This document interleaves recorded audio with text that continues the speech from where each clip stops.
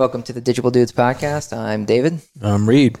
And on today's episode, although we're a bit slacker because we recorded this yesterday from home.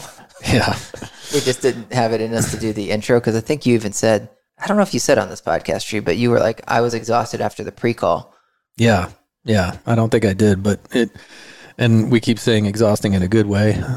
But yeah, Manny Puentes, dude, is a legend, at least in my mind. In your own world. Yeah.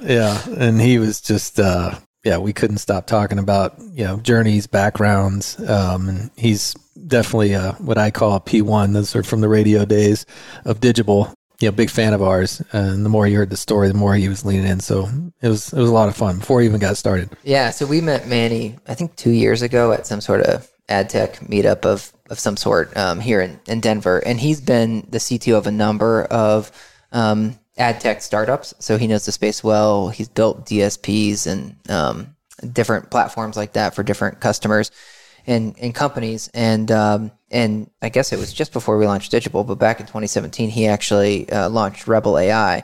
And the point of Rebel.ai is to combat ad fraud. So a DMP is part of the tech stack where a company would use to help buy inventory to advertise online, like programmatic inventory. And when he was doing that process, he saw all of this funny business going on where go ahead, say your word. Shenanigans. Thank you. Yeah, there's shenanigans going on where people were just doing untoward things and sucking up impressions that weren't legitimate and things like that. And so this has become a topic that Reed and I have hit more and more, or got into more and more recently at Digible and how we can continue to combat ad fraud. And we thought it'd be a great topic for the podcast, and we didn't think of anyone better than Manny to have this conversation with. Yeah, super interesting. And what he was saying, and we were too, kind of in the pre-call, is we don't want to, I guess, scare anybody or over-alarm folks about the risk of ad fraud with the current channels that they're using. And in many cases, and he brought this up a few times, is the closer you get to the source, the less risk you have. Meaning if you're using, kind of the native ad servers within these platforms, be it Google or Facebook and the like, that, it's not as big of an issue, but it still exists. And so that part was, fascinating as we talked through, like, where are the kind of hotbeds, if you will, of ad fraud, be it by browser, by device, by publisher and things of that nature. So it was a really, really fun conversation. Yeah. So if that sounds interesting to you, definitely stay tuned and listen to this episode. And then I'm sure at the end, you guys will be as eager as Reed and I are to have him back on and just pick his brain again. Yeah.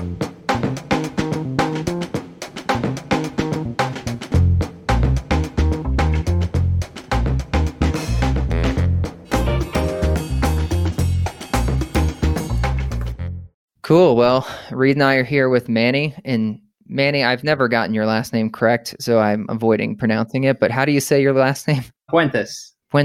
Yeah. It's got a good ring. I wish I had some nice ring to mine. Well, Manny, why don't you start before we get into the ad fraud discussion? But why don't you just start? Give us a little bit of your background, and then what spawned the idea for Rebel, and then what Rebel does, and then we'll jump into ad fraud from there. Yeah, no problem. So look, I've been in advertising for 20 plus years. Building early platforms. Even actually here, I'm actually based in Colorado and in Westminster. I was working at a company early on called MatchLogic, where we were building one of the first ad platforms. And since then, I've built DSPs and DMPs and all the aspects of advertising you could think of. And I'd been doing that for a long time and was CTO for a long time at a lot of different a couple of companies, and decided that before I leave this wonderful planet, I should probably start my own company. So that Rebel.ai was born, and we basically are an engineering firm where we build products, but we also have our own product and patent pending product in ad fraud. Right. So a lot of things, as you mentioned, DSPs, DMPs, but in the programmatic display space, right? So is that mostly what you guys touch, or like programmatic, like banner ads? Yeah, and display, video, CTV, pretty much all channels across digital.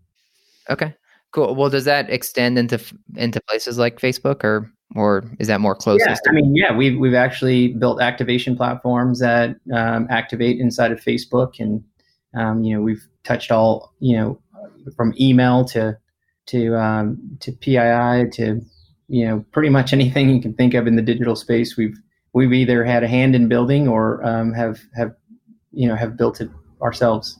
Okay, cool. And then when you and I think Reed was there when we first met like 2 years ago, but you were demoing, I guess, a platform that you've been working on for some time, which I don't know, do you call your platform Rebel, or what do you call your ad fraud platform? Well, we have a fraud solution that we've been working on that's called Passport. And, I guess and since then we've actually built a platform around it that we actually are going to release here soon. Called Compass. So it's a bigger platform play that allows you to do media buying across all channels and incorporates our security solution. So we're building a security first based solution for activation and closed loop attribution. Cool. So if I just try to distill this down, and we'll get the setup done, and I'm sure Reed will wind them up and let them go. But a lot of what you had talked about 2 years ago was there's a lot of spoofing that's happening.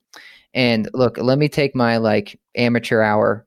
Well, maybe, whatever. And I'll say, so basically, first, programmatic display is where let's say you're buying display or video ads online. Instead of calling up the New York Times or the Atlanta Journal-Constitution or whatever, you say, hey, I'm just going to place this through like Google's ad network or whoever, pick your ad network of choice. We don't have to get into that, but let me buy this programmatically so I don't have to go individually buy these websites. And then I can layer on cool stuff like some behavioral targets or psychographics or something that may be of interest.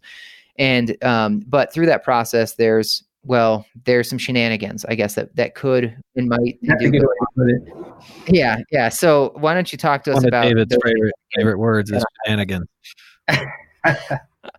Why don't you talk to us about the shenanigans at a high level? And then I think spoofing was like at least your main thing. I'm sure you go beyond that, but and what that says for like small advertisers online. Yeah, I mean, obviously, when you're a small advertiser, you want to put your money to work, and every dollar counts, and you want to ensure that you have good ROI when you're working with someone. But look, it's digital. It's like the Homestead Act, right? I mean, early on, people were just fencing in a lot of digital properties and figuring out how to make money.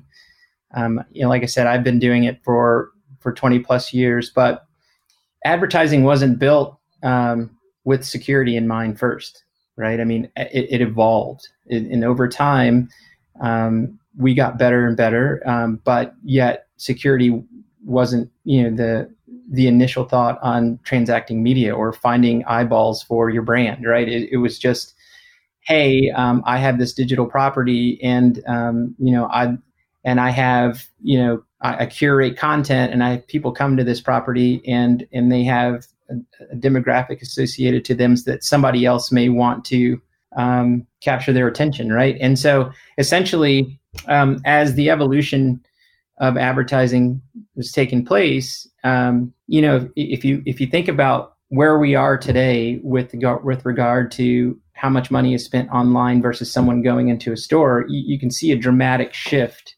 in that behavior, right? Like, I think where I used to want to go into a store and buy something, I actually want to go online to see all the variety that I may be able to, or all the different brands and items that I may be able to purchase, and get a better deal for what I'm looking for, right? And whenever you see money movement like that, unfortunately, there's a trail of bad actors that come along with that money movement, and they want a piece of that, right? It's no different, banks get broken into because there's money there, right? I mean, I think people are, the bad actors are driven by trying to get their hands on those dollars and in the easiest way possible. And so they're going to exploit loopholes to do it. So digital is no different, because that money movement has happened, and a lot of the e-commerce and a lot of transacting is happening online. These holes started to appear in how you could actually fraud the system, right? And so one of those ways is that there's not really a digital identity, if you will, that that represents, let's say that a site that you're looking for, looking to buy an audience on. Let's keep it simple and say New York Times. So New York Times invests a ton of money in curating their content and getting certain demographics or certain people with certain demographics to their site. And they're calculating, they have their own data sets where they're, either need more of a certain type of audience, and where they'll start curating content to get that type of audience, because the way that they make money is through advertisement, right? So in the advertising ecosystem, you have publishers who are curating audiences, and then whether it be mobile or sites, and then in the middle you have what we call ad tech. Think of it as the plumbing that connects the site to what we call, not to get too in detail, but let's just say that the connection is made up of a bunch of platforms that we know as ad tech.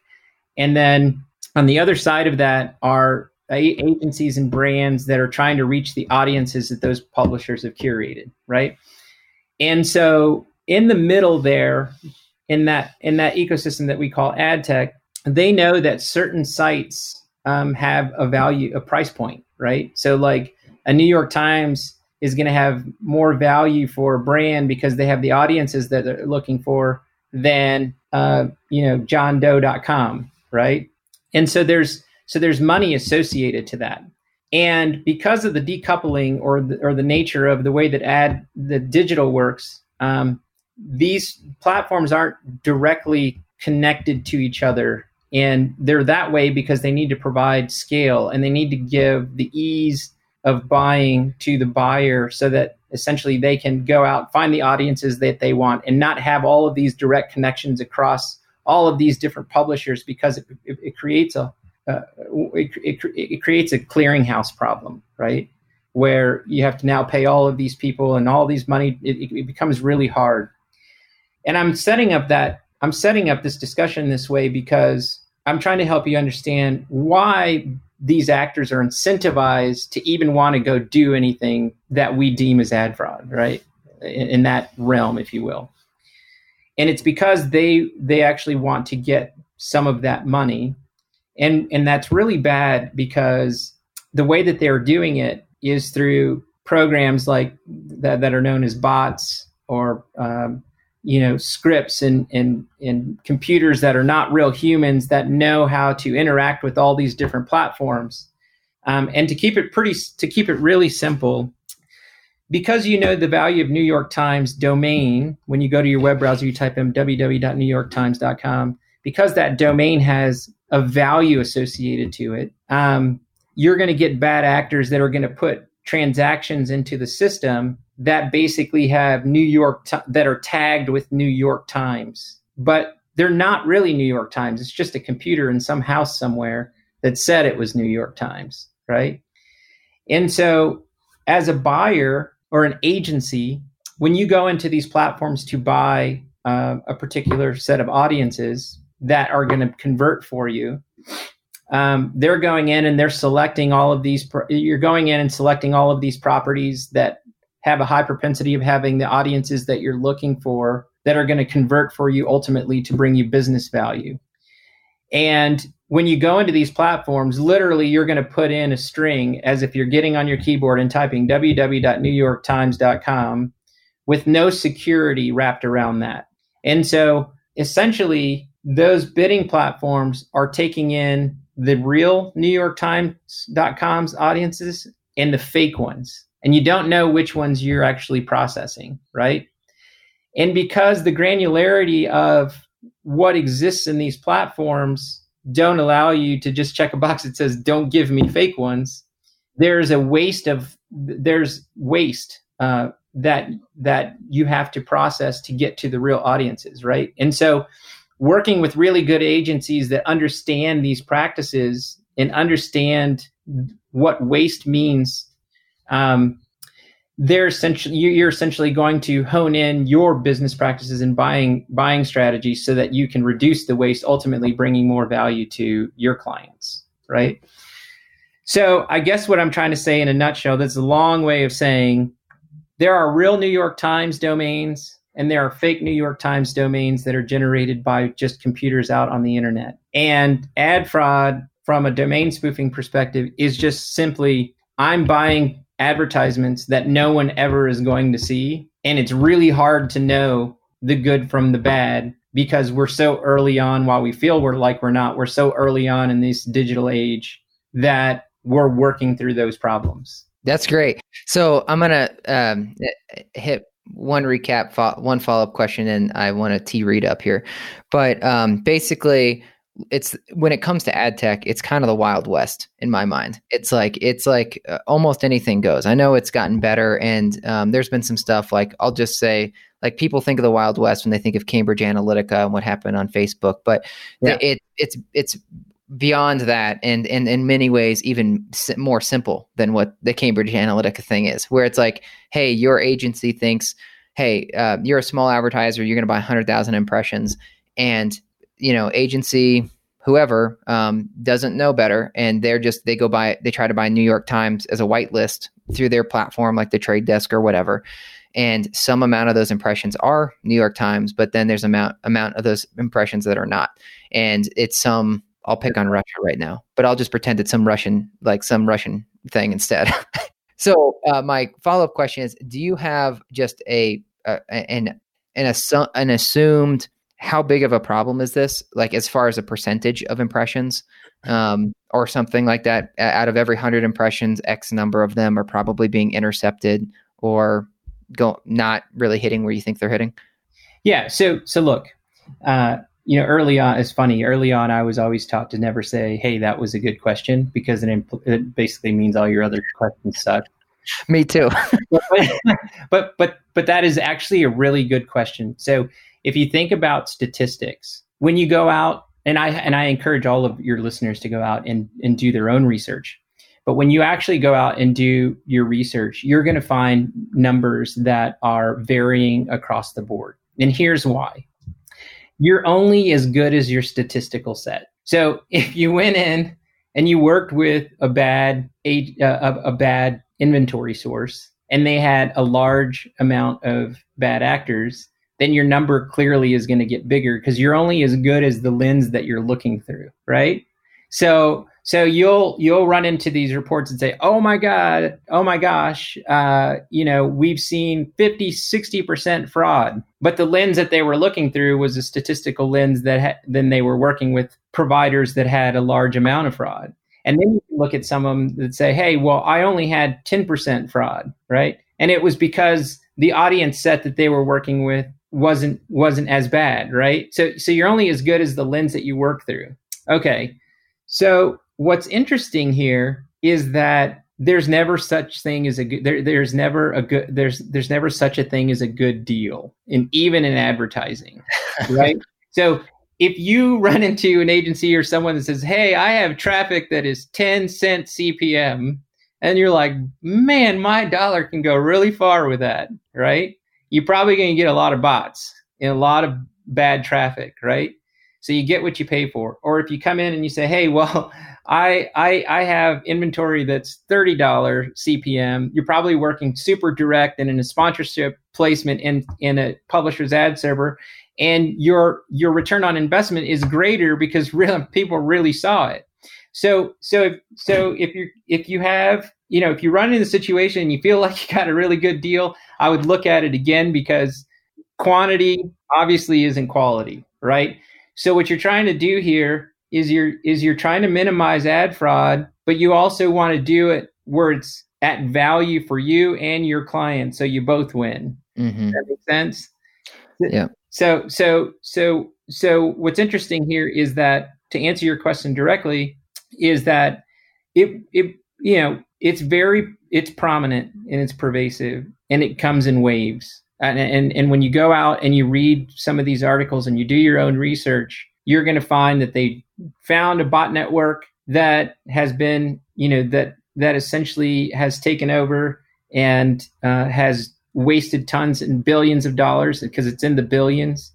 And then it'll go away for a while and then it'll come back.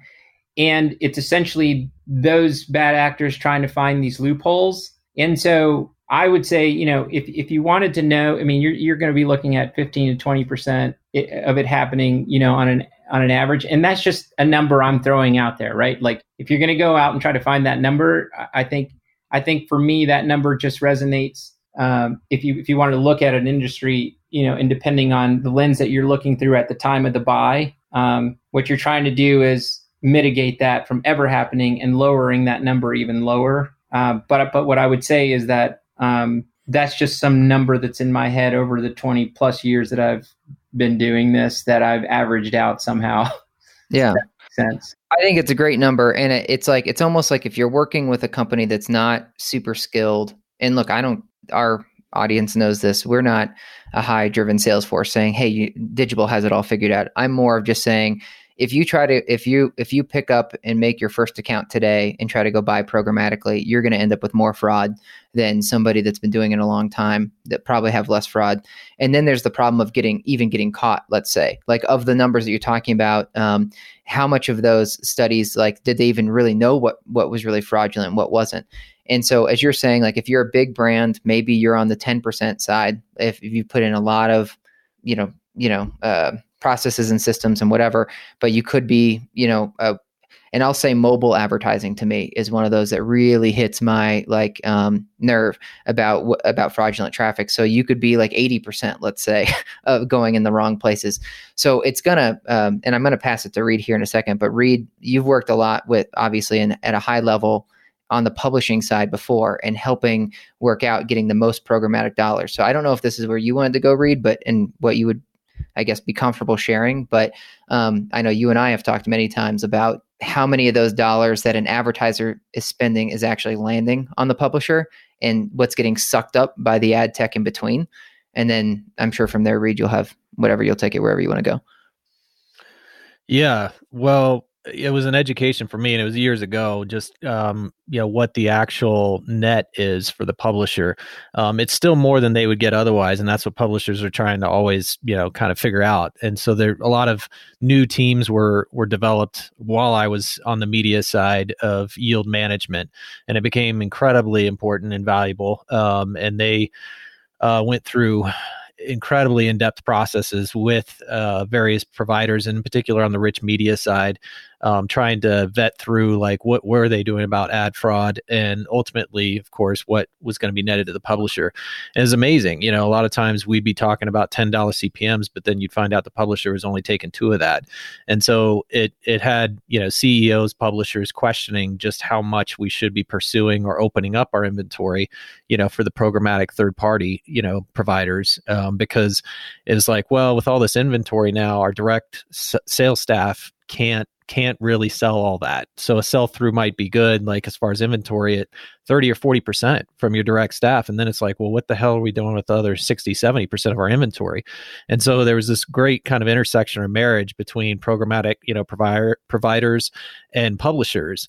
But then as you started to learn more about it, publishers was like, well, maybe this isn't as good as we thought. But what they had to come to grips with, and I certainly faced that a lot, was these big homepage takeovers and direct buys were just going away. And people were wising up and saying, we're going to buy audience. We're not going to buy publishers direct.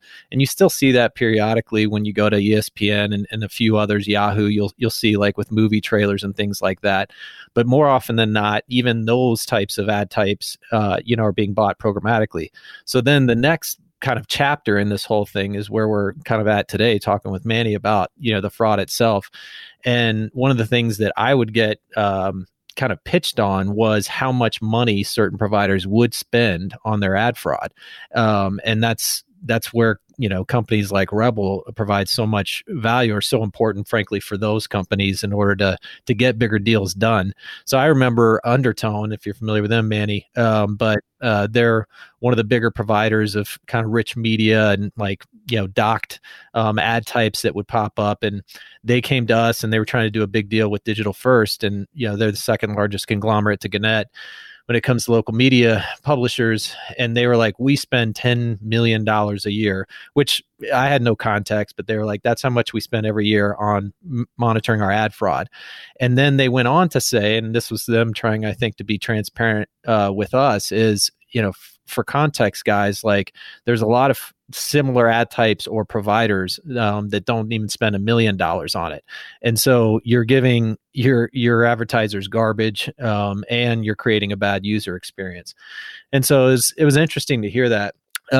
So yeah, all this factors into it. I definitely have been kind of pretty, as Manny says, 20 years. I don't have quite that long, but not far off. And so it's been really fascinating to see the evolution and kind of the new companies that are coming up.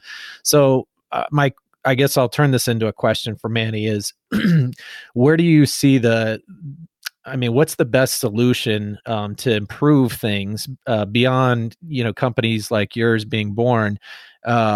Is it working more, directly with the programmatic, as you talk about the piping, the providers themselves? So like an App Nexus or Trade Desk, Rubicon, are you actively in conversations with them? Do they already have inherently built into their piping ad fraud? And so you're working or focused more on agencies to try and help improve this problem. And then the third kind of, player in that, maybe a fourth. So you have the programmatic players themselves, like the platforms, the DSPs and the SSPs. Then you have the agencies that are buying in bulk.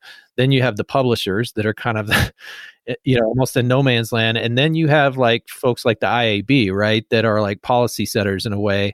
And they're coming out with all sorts of guidelines. But, are they active enough right now in ad fraud? Because they'll tell you these are the ad types and there's all sorts of certifications and education they're trying to provide. But I don't know that they're necessarily or have been a very active participant as far as who and how to approach ad fraud. Certainly, I see content from them, but that's kind of, for me, the ecosystem all around ad fraud. So, Manny, what are your thoughts as far as who and how to really improve this beyond, again, your companies like yours being born to at least detect this stuff?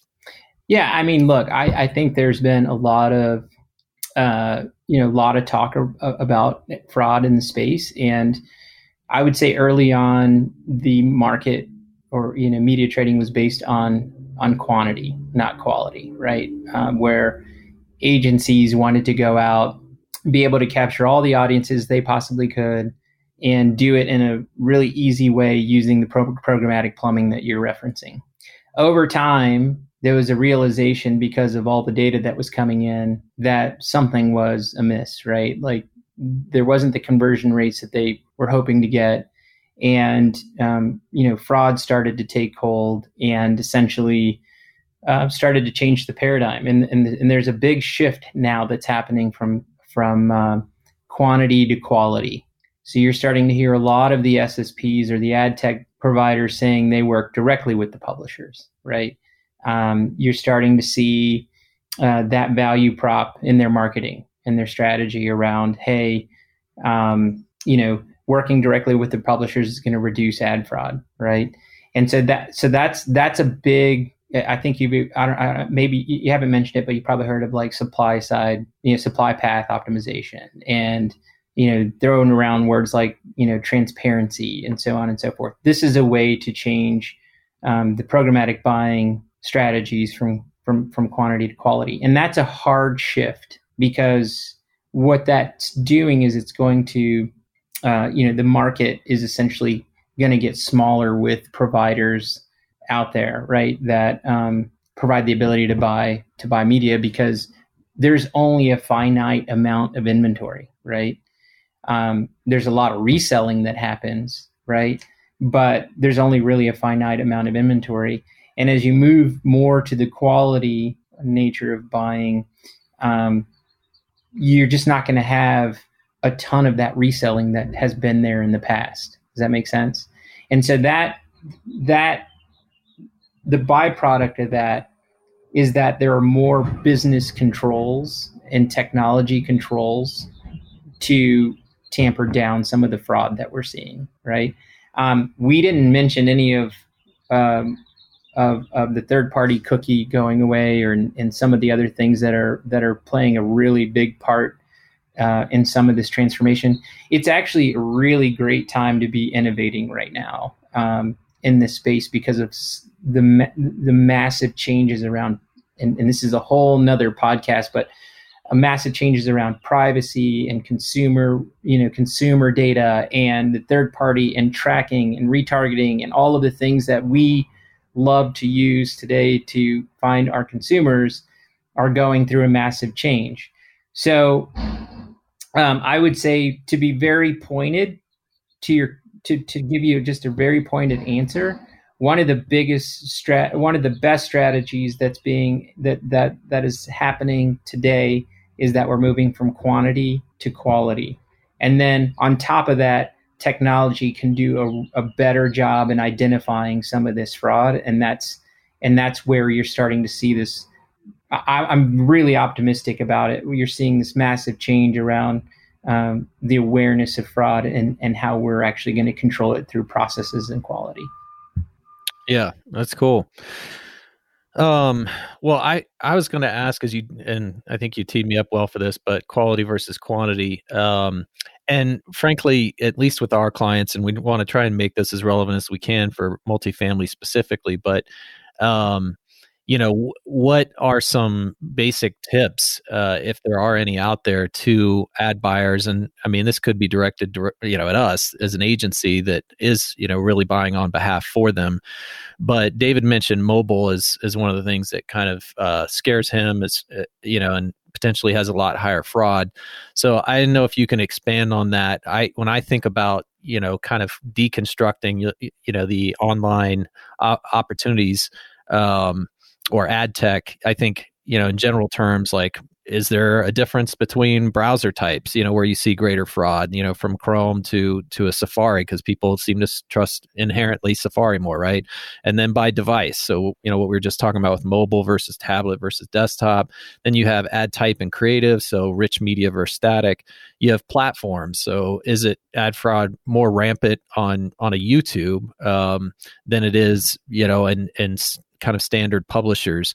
And then of course you have premium publishers versus the ones you talked about, the Joe Schmo, like kind of niche sites, maybe even neighborhood level type sites. So a lot to throw at you, Manny, but I'm just saying, like, if you, and I'm sure you've already, as you mentioned, been on panels, but talking to different agencies, here's some things outside of the technology that Rebel can provide to really, help protect against ad fraud. But some just general good tips or things to be aware of as far as where there's more risk, be it, again, ad type, browser, platform, device, etc. So any commentary there?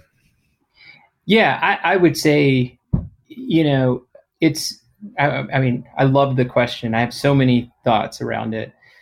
But I would say first, work with brands that, if you're going out and you're trying to find a provider or technology solution that's going to help you as an agency, do your research. Work with brands that are known, that have been in the space for a while. Like, I'm not saying don't try up and coming companies that, because I mean, look, I live my life in startups. I love up and coming companies, and I think that some of the greatest innovation is happened from those startups that, are born in a garage. But like, if you're starting out, work with brands that right? And like, your trade desks, and work with people that, your beeswax, your, personalities behind companies are what the companies are really going to be like, right?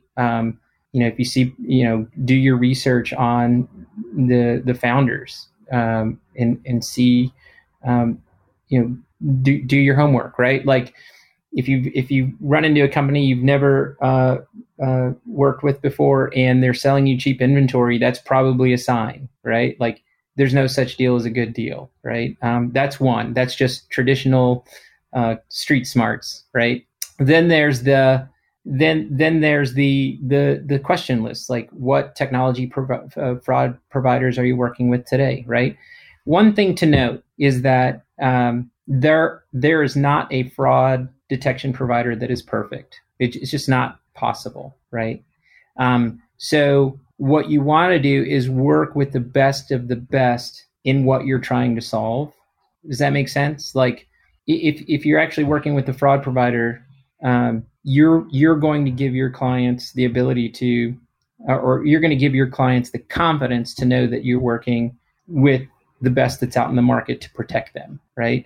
And sometimes that may be the platform partner that you're working with has instituted a lot of the strategies for you, so you don't have to, right? And so I would say, one, there isn't a perfect strategy out there. Two, just work with the best of the best. And then three, which is really important, is look at the data, right? Get as much data as you possibly can and filter through that data and be smart and aware of where your conversions and the value that you're bringing to your customers lies, right? And so I think I know by looking at the data, you're going to find things that work and things that don't work. And because you guys have been in the space and humans have been in the space and you know digital strategies, the data is going to be a strong signal as to whether something's working or not, right? And so I think all of those things are tips for agencies that are starting out to say, hey, I'm going to do my very best to bring the most value to my clients, and I'm going to employ the strategies that I know and the tech that I know works.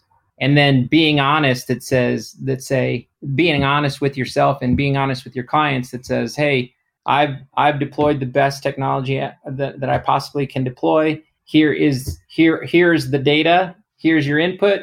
Here's your output. And we've put an insurance policy in place to protect you from fraud, right?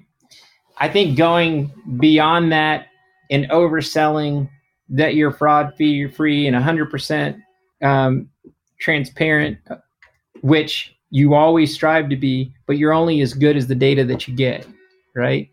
So being honest and knowing that this whole ecosystem is evolving to be better, and there are a lot of companies that are out there like ourselves that are working on trying to provide a fraud-free environment and provide ultimate transparency, that are out there working for you and will eventually, get to a place where we're close to 100, but we're not there yet.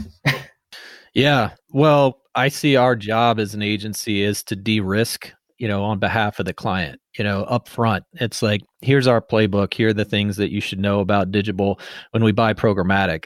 And, some of that would be, we make sure that the providers we use do have ad fraud technology built into it. And then here's 3 or 4 other things that we consider to de-risk, the amount of ad fraud that you'll be subjected to, on a campaign. And so those are great tips. And you set me up, I think, pretty well for a follow-up, and then I can give it back to David. But when it does come to, okay, we've done everything we can up front, and we know that there's some technology built in as we do get through the campaign and optimize.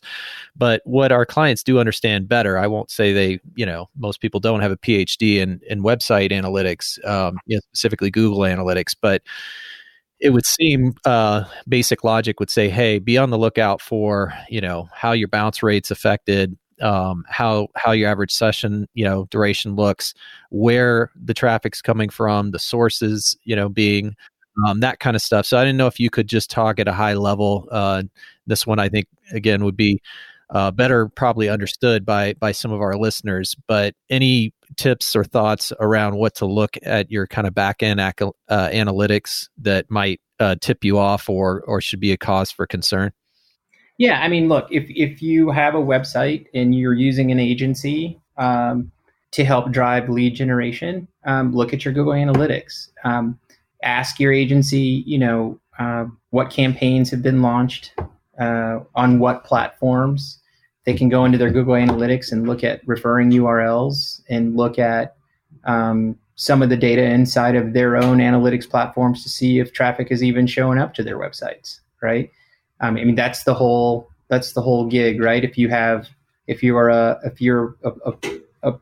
an owner and you're, have properties that you're leasing and you work with an agency, you should see a spike in traffic if you're really getting users that are going there. I mean, that spike in traffic could be normalized. There could be a whole bunch of things that are happening, but look at the data, right? Like the other thing that you had touched on that's super interesting is that you also want to be aware of, like earlier we had said, hey, in programmatic, we were looking for a bunch of audiences, and programmatic gave us that ability. Well, it turns out that like if you're a let's say, essentially how do I want to put this? If you're looking for audiences that are interested in buying cookware, right?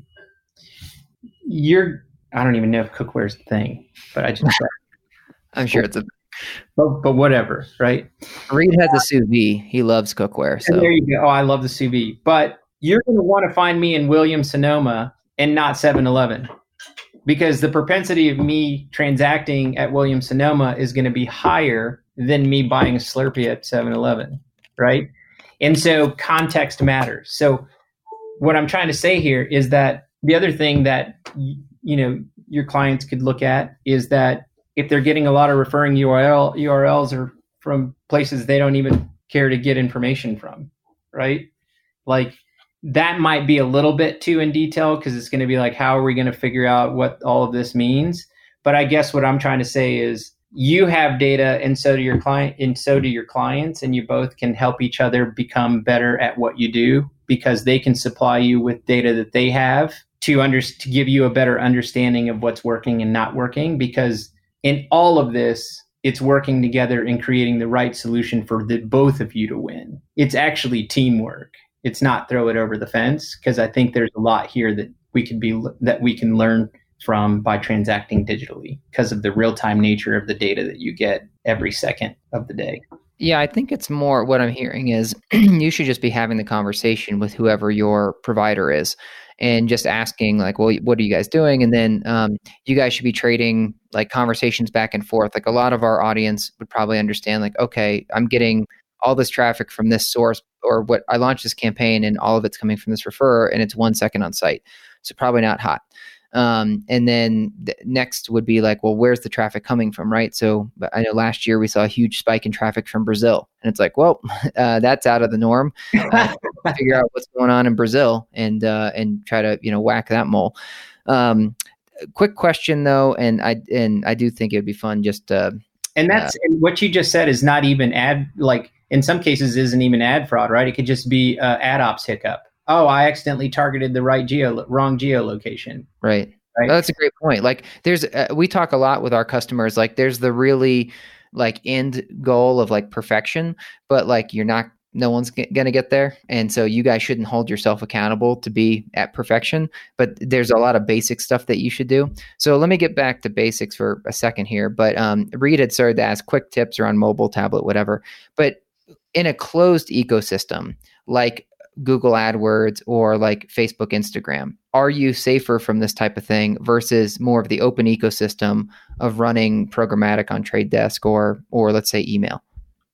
Yeah, I would say with anything, the closer you get to the source, the safer you're going to be, right? So if you're working directly with the publisher inside of their ad server, the only fraud you're really going to get there at that point is fake human traffic that is being driven to that site. Like that's a whole other side of the whole other side of fraud that takes place that we didn't even touch upon. But it's like, are the audiences that are going to the real sites real because of traffic generation, right? That's a whole other topic. But in general, the closer you are to the inventory source, the less fraud you're going to have. And I've seen that in our own data. Like when you're working directly within an ad server, the fraud was more upstream than the actual inventory source, but it was like 2% to 3%. And the further you got away from the source, the bigger the percentage became. And it's because of the lack of controls that are in the ecosystem.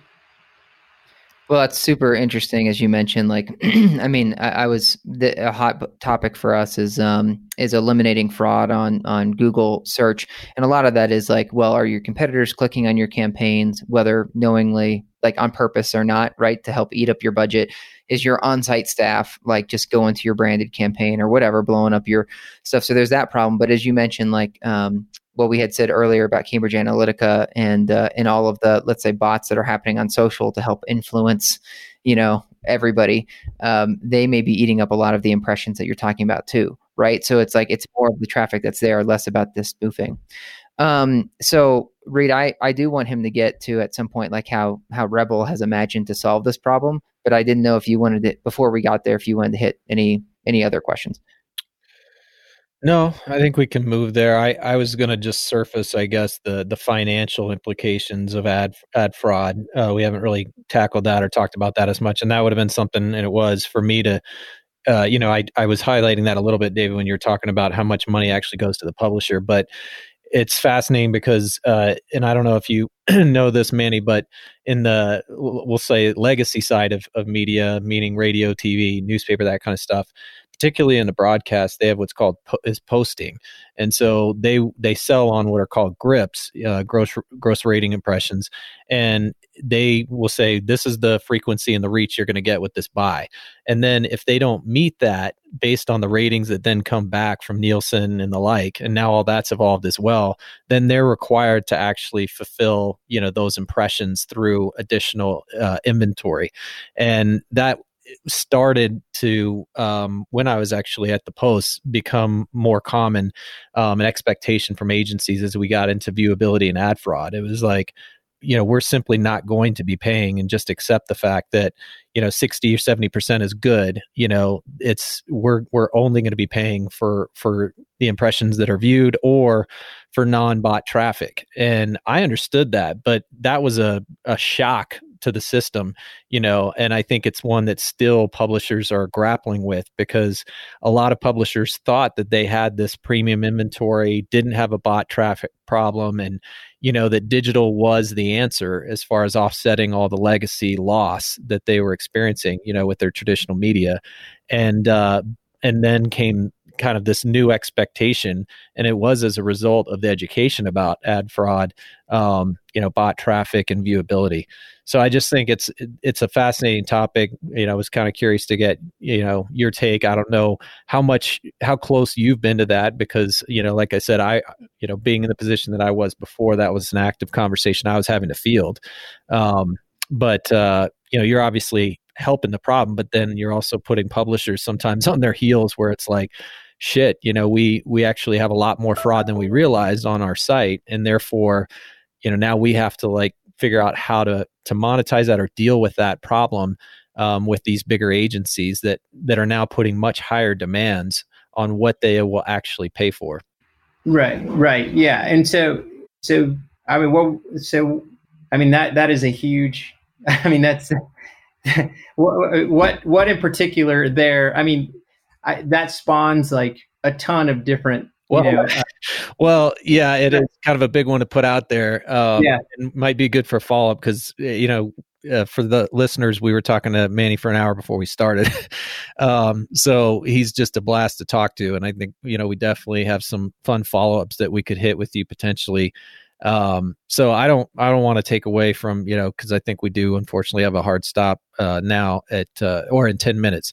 So let's let you what Dave is saying, just talk to us a little bit more specifically about Rebel. You just pulled like the eject lever on that. Well, I don't care. I just don't want to. I think it's fair to Manny to let him talk a little bit more about Rebel, but No, that's fine. Now we could do Rebel in a different podcast. So it I think I flew out of the plane when you hit the eject button on that one too. Yeah, look. So going back to the original question, basically saying, so what was? So let's try to answer this. So what was the original question, which was? Well, it's kind of the financial implications of ad fraud. There's winners and losers. And at the end of the day, it's the publisher's inventory, right? And so they are now being greeted with much higher demands from agencies that are buying on behalf of these like Fortune 500 companies, saying, "Hey, so you almost have, I don't want to say a conflict of interest, but in some sense, the publishers are like, yeah, we want to demonstrate that we have this great quality and premium inventory. But on the other hand, the more that we do that, the more we find out that we don't have the volume that we did before. And so, it's like, so it's a double-edged sword is all I'm saying from publishers, and how, and the agencies just don't care. At least that was my experience. They were like, doing the little violin or whatever. It's like, we don't feel sorry for you. Like, we are here to promise our clients. So it's funny, Manny, because you said setting expectations is really important, but a lot of these big agencies are telling, their clients, we're going to give you the purest inventory you could ever imagine. And we don't give a damn what these publishers are telling us. And so I don't know if there's a question, like a good specific question. I understand what you're saying. I mean, look, here's the thing. It's like, here's what you're saying, or what I'm interpreting.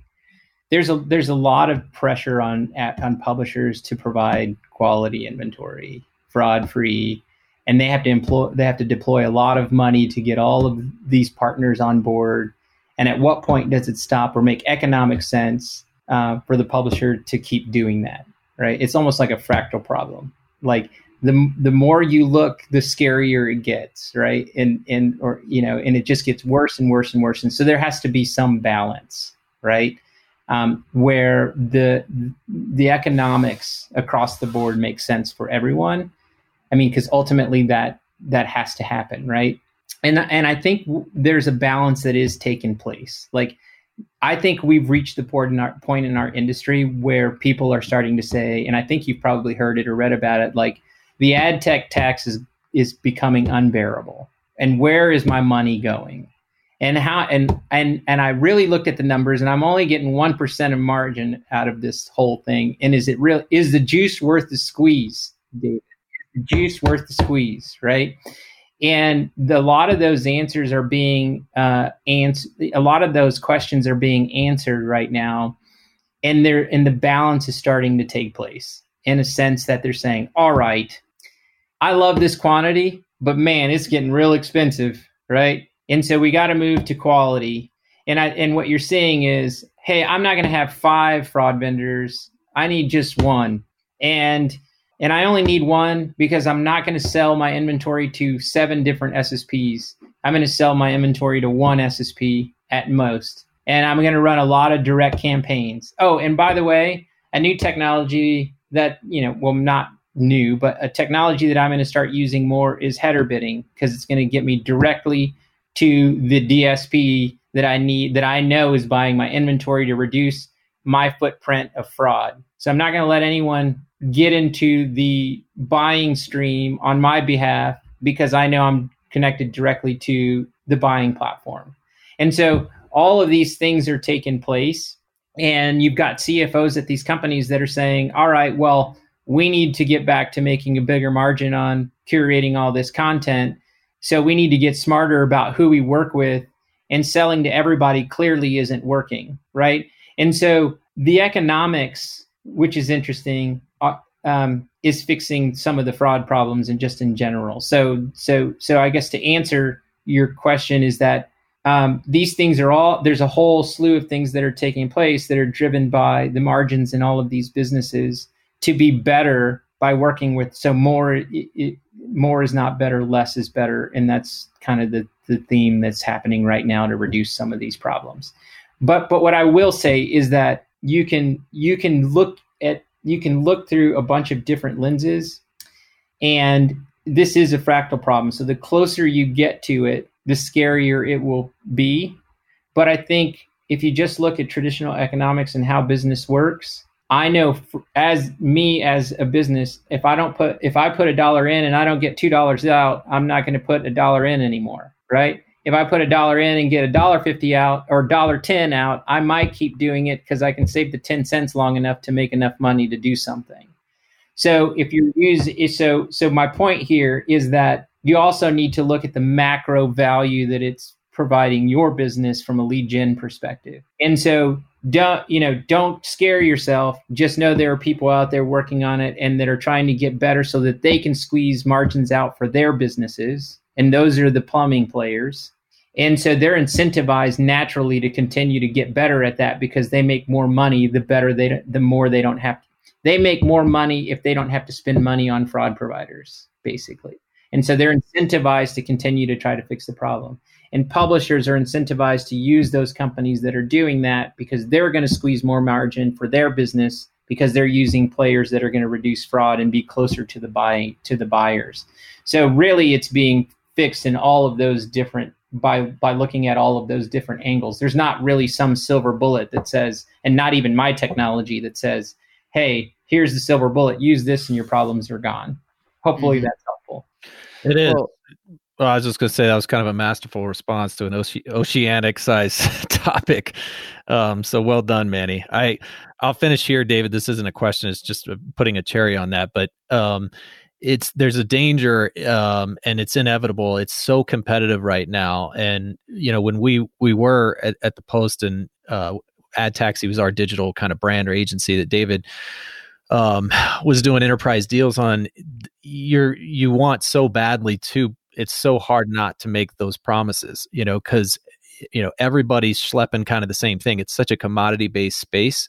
And so it's a little like search, where it's like, how do you stand up differentiators? Like as an agency, how do you go to market reselling Google, And so publishers are in kind of in a similar spot. And they, I think quickly, like almost defaulted to, the quality, the premium. And then that triggered kind of the agencies. Oh, so you're telling us that you have the best inventory, the purest inventory.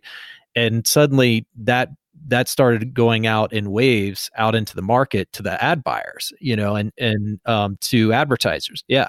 And so it's like, and then you perpetuate, this unrealistic expectation of what really can and can't be done with relation to ad fraud and bot traffic. And I think that's what some publishers, and I want to say, even agencies are trying to walk back a little bit, but it's not easy. Once the cat's out of the bag, it's like, guess what? Now your client thinks this is the way it needs to be, and it's going to be, and it's the only thing they're going to pay for. So it'll be really fascinating, as you said, so much change and opportunity for innovation, but how those relationships kind of, I guess, evolve or devolve, between the publisher, the agency, and the ad tech companies. So anyway, yeah. Oh, totally. And I would say that there's only true innovation in the time of war, right? When you really need to do it. And when everybody was making a lot of money, nobody was really incentivized to change anything. But because now it's impacted their pocket and it's impacted the value proposition that a lot of these pillars in the industry have held, it's creating and forcing change. And that's something that we should all be excited about. And right now is like an incredible time to be innovating and working with, your partners to really bring unique product to life. Yeah. Well, Manny, why don't we let you go out on this, since we'll do a follow-up with you on Rebel. But you guys are interesting because, at least to me, because obviously it seems like your heart's in the right spot and you're not like, Dr. Evil, like money grubbing over the whole thing, but you're like, I want to solve this big ass problem. So what I'm getting to is, there's a lot of different anti-fraud providers out there. Should our audience, as a let's say small business or small advertiser, is this something they should be looking at themselves? Like meaning whether it's a Rebel or whoever else, or should they be pushing their agencies to be, working with a vendor like yourself or something like that? But what would be the expectations, or what would be the next best move for them? For a small business, is the anti-fraud tech really something they can get involved with or should be concerned with right now? Or is it like, it's still too early? I would say my company and your company exists so that your clients can focus on their value propositions. And jumping into this big world of trying to figure out fraud detracts from their value proposition that they're trying to promote. So here's what I'm trying to say. I think your client would work with companies that they trust and know are digging into these things for them so that they can focus on building their business, right? Now, if they're interested and they want more from you in this regard, by all means, we should share all the information. And if they want to get smart just because they're curious, they should do that too, right? Information is king. Like the more you know, the better off you are, right? But if you saturate yourself with things that aren't part of your business strategy, then all of a sudden you find yourself worried about things you can't change. So I would say that, meaning I believe in humanity and people can change anything, but like go and build your business and make money and work with people like that are inside of Digible that are going to do this for you and bring that value so that you can, or any agency, right? Like that, so that you can focus on your business and they will focus on protecting you. And I think that's really important. At some point, there has to be that line of trust. And that's when true partnerships are built to build great things.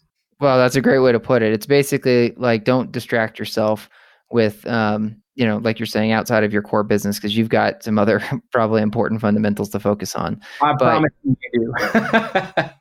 Right?